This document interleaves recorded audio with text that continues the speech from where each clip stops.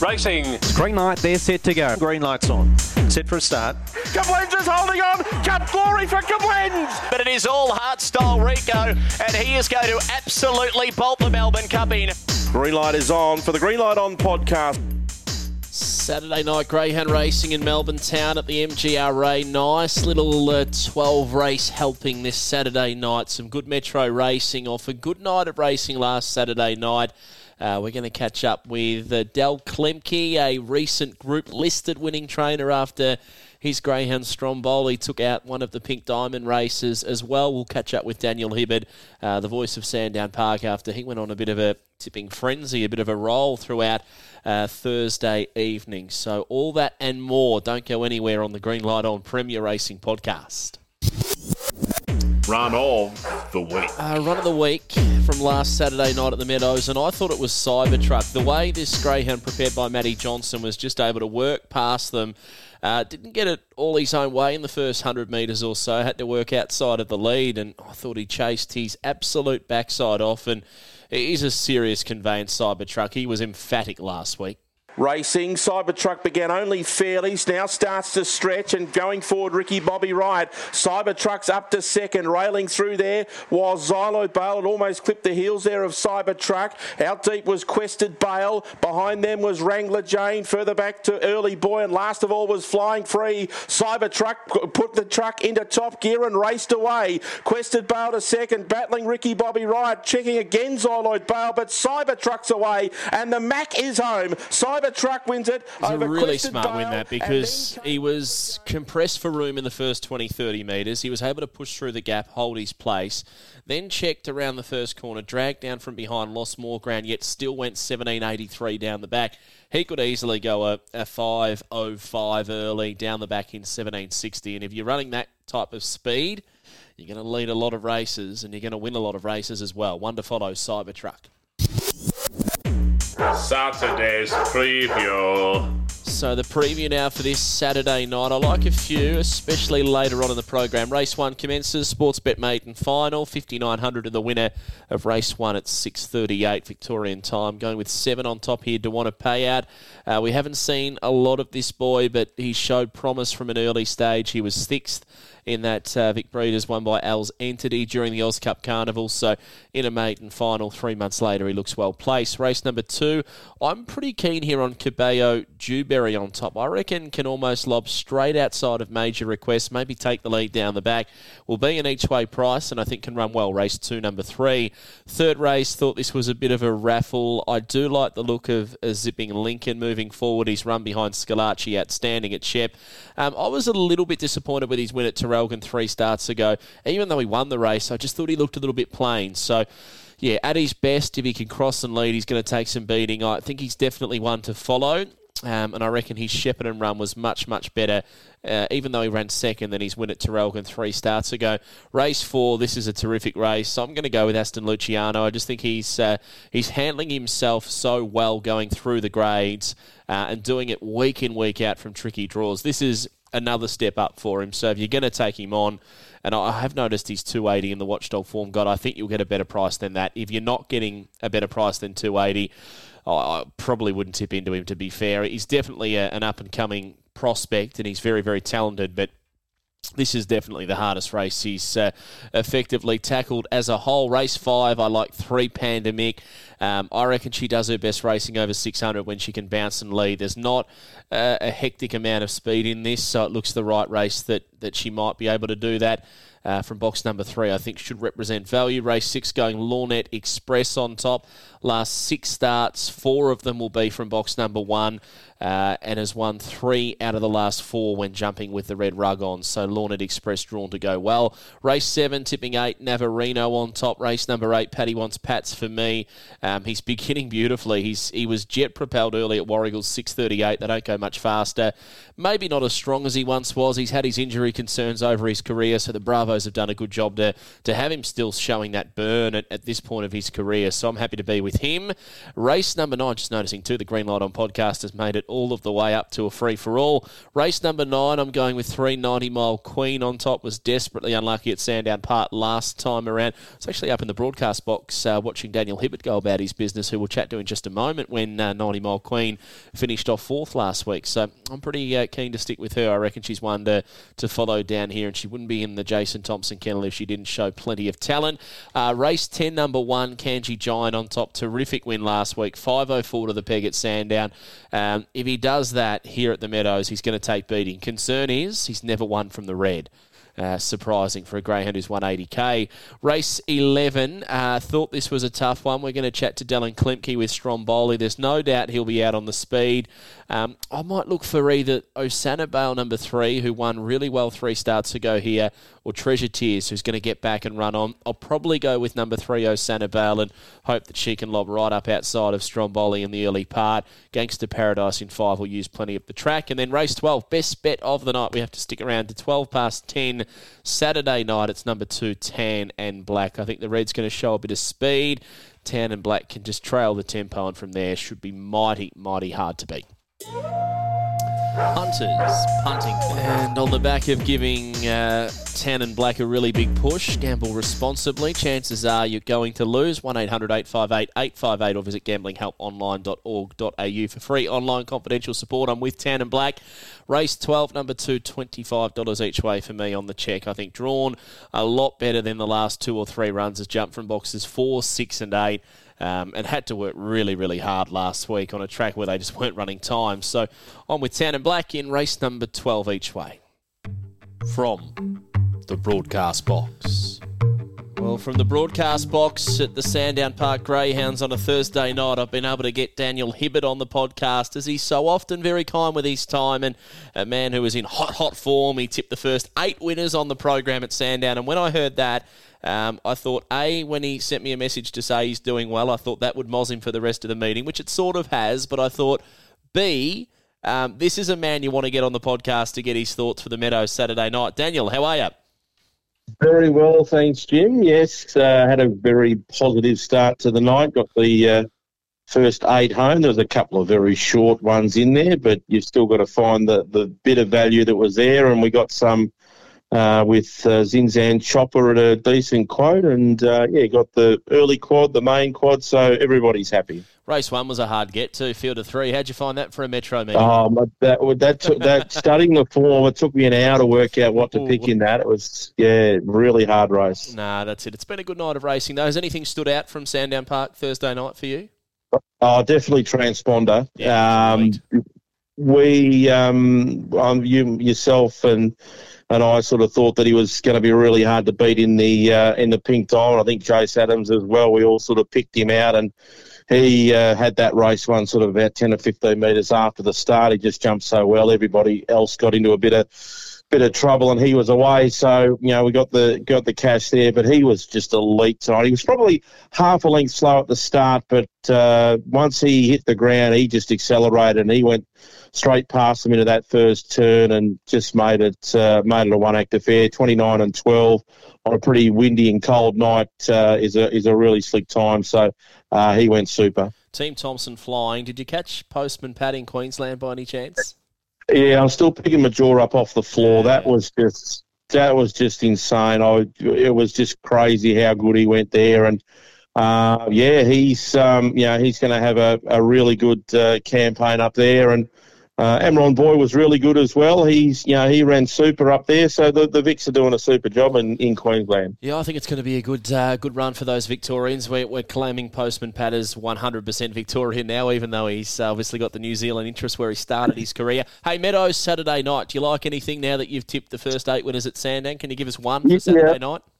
Well, we're not going to go outside the norm here. I'm really looking forward to seeing Navarino race again at the Meadows. I'm not sure that he's going to be much of a price, but I'm really looking forward to seeing him run. He's in race 7, number 8. He'd probably be a shade of odds on, but I think he's going to be really hard to beat. And the other races, the 4th race, Aston Luciano and Zulu Blast, when they met a couple of weeks ago, it was an amazing race by Zulu Blast. They both won the following week, so I reckon that's going to be a real good clash again there at the Meadows on on Saturday. But from a tipping perspective, race 7, number 8, Navarino. Good man. You're all over it, Dan. Keep up the good calling, mate, and we'll chat to you soon on this podcast. No worries, mate. Inside Info.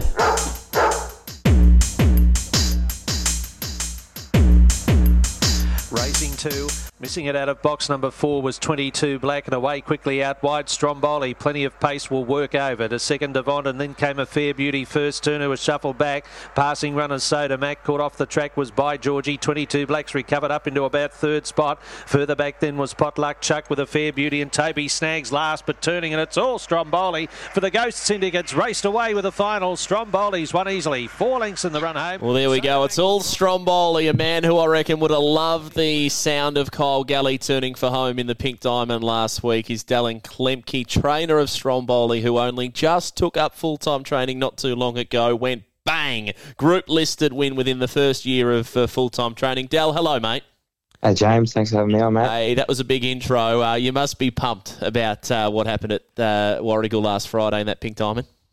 Yeah, absolutely stoked. It was a massive thrill to be in my first sort of big race out on my own, and to come out with a win was just a very special moment. And he's always been a greyhound that showed terrific speed, but to come from box 8 in the Pink Diamond, which is probably where he wanted to be, talk us through the race itself. He bounced beautifully, got straight across to lead. At what point did you think this is the way you were sort of hoping it was going to go, I suppose?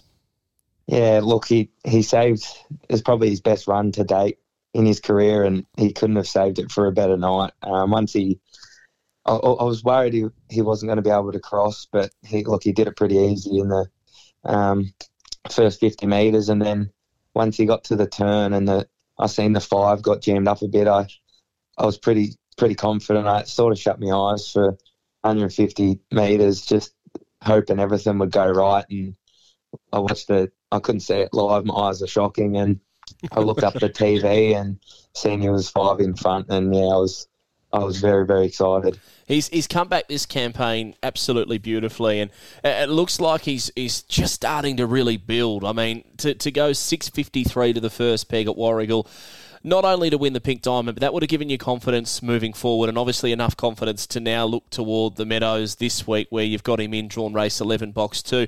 That speed wins races, Dal. Yeah, no, for sure. And he'd just been lacking a bit of confidence before this series popped up, and I didn't plan on putting him in it. His points just, they went up, so I was like, I may as well have a crack. And look, his win at Ballarat on the Saturday morning I was impressed with, and his points didn't go below 275, so I thought I'd have a crack. And I didn't expect to draw the pink and be one of the favourites to win it, and it just shows that he's going as good as he ever has, and he's doing that in his races. And I thought the way he's been running, I may as well have a crack at the city while most of the good dogs are up in Queensland for the Queensland Cup. Yeah, 100%. What about the thrill of winning? How would you rate the Pink Diamond? Because we're speaking to a lot of people. Everyone seems to love the idea, and a lot of people are loving the fact that the good dogs get their chance, obviously, in the $75,000 races, but it's the $275 plus, those type of races that give a dog like Stromboli and yourself, Dal, a chance to have a crack at a group-listed race. What would you say, or how would you rate the Pink Diamond series? Obviously, pretty highly, I'd be tipping. Yeah, no, it's an awesome series. It caters for all types of dogs, the best dogs, some of the dogs that don't have the ability of the good dogs, the older dogs, the up-and-comers. It's an amazing series, and it gives chances to trainers like myself the chance to be in a group-listed race for the sort of money that people you wouldn't think you have a chance of winning. Well, the Watchdog have marked Stromboli at 280 now for a Metro race on Saturday night. You would have had a quick look at the field, I'm assuming. You've got a Sanibale on the outside, Downstream in 1, Stromboli's in 2, Gangster Paradise has been racing well. So it's not the easiest race, but he has been marked as the top of the tree as the favourite at $2.80. What do you make of box 2, and what do you make of the race itself? I was pretty happy with box 2. Like, the way he's been jumping, if he can, after his last run splitting 650 3 at Warrigal. If he can split 5-0s, I think he can lead it. I don't think there's much early pace in the race that will be able to split 5-0s. And he's probably going to need a little bit of a gap on him. He's never been over the 500s before. There's a couple of strong dogs in it. Rob Britton has one in it. It's been running over the 600s. I just got to hope that he can get to the front on that first turn. And we trialled him there as a pup. He'd been around there. And I just got to hope, he gets in front and puts a bit of brake on him, a bit of a jam up, because the last 50 will probably be a suspect late, I would imagine. If he can burn through the marks like he did exactly that way in the Pink Diamond, he'll give them something to catch. How did you get involved in dogs, mate? Take us back to the start. All thanks to my brother. When he started working for Mose in dogs, when he was good mates with Jordan. I used to skip school to go to the races with him on a Ballarat on a Monday, and then by the time I finished school, I wasn't going to university, and Michael Chilcott offered me a job, and then I spent a few months there, and then went across to Rod Clark's and trained a few dogs there for a couple of years, and then once I left there, I thought I'd move down to Geelong and worked with Jason and Jess Sharp for a year, and then Daniel and Beck Gibbons for a year, and after I finished up there, I sort of had a bit of a spell from dogs. I didn't think I wanted to stay in the sport until over New Year's. I worked at Renee and Adrian Kenyon's for a week while Renee went away. And then from there, I thought, I may as well have a crack. Pete, the owner of Titan Blazer, offered me the chance to train with dogs myself, and I thought, may as well have a crack at it.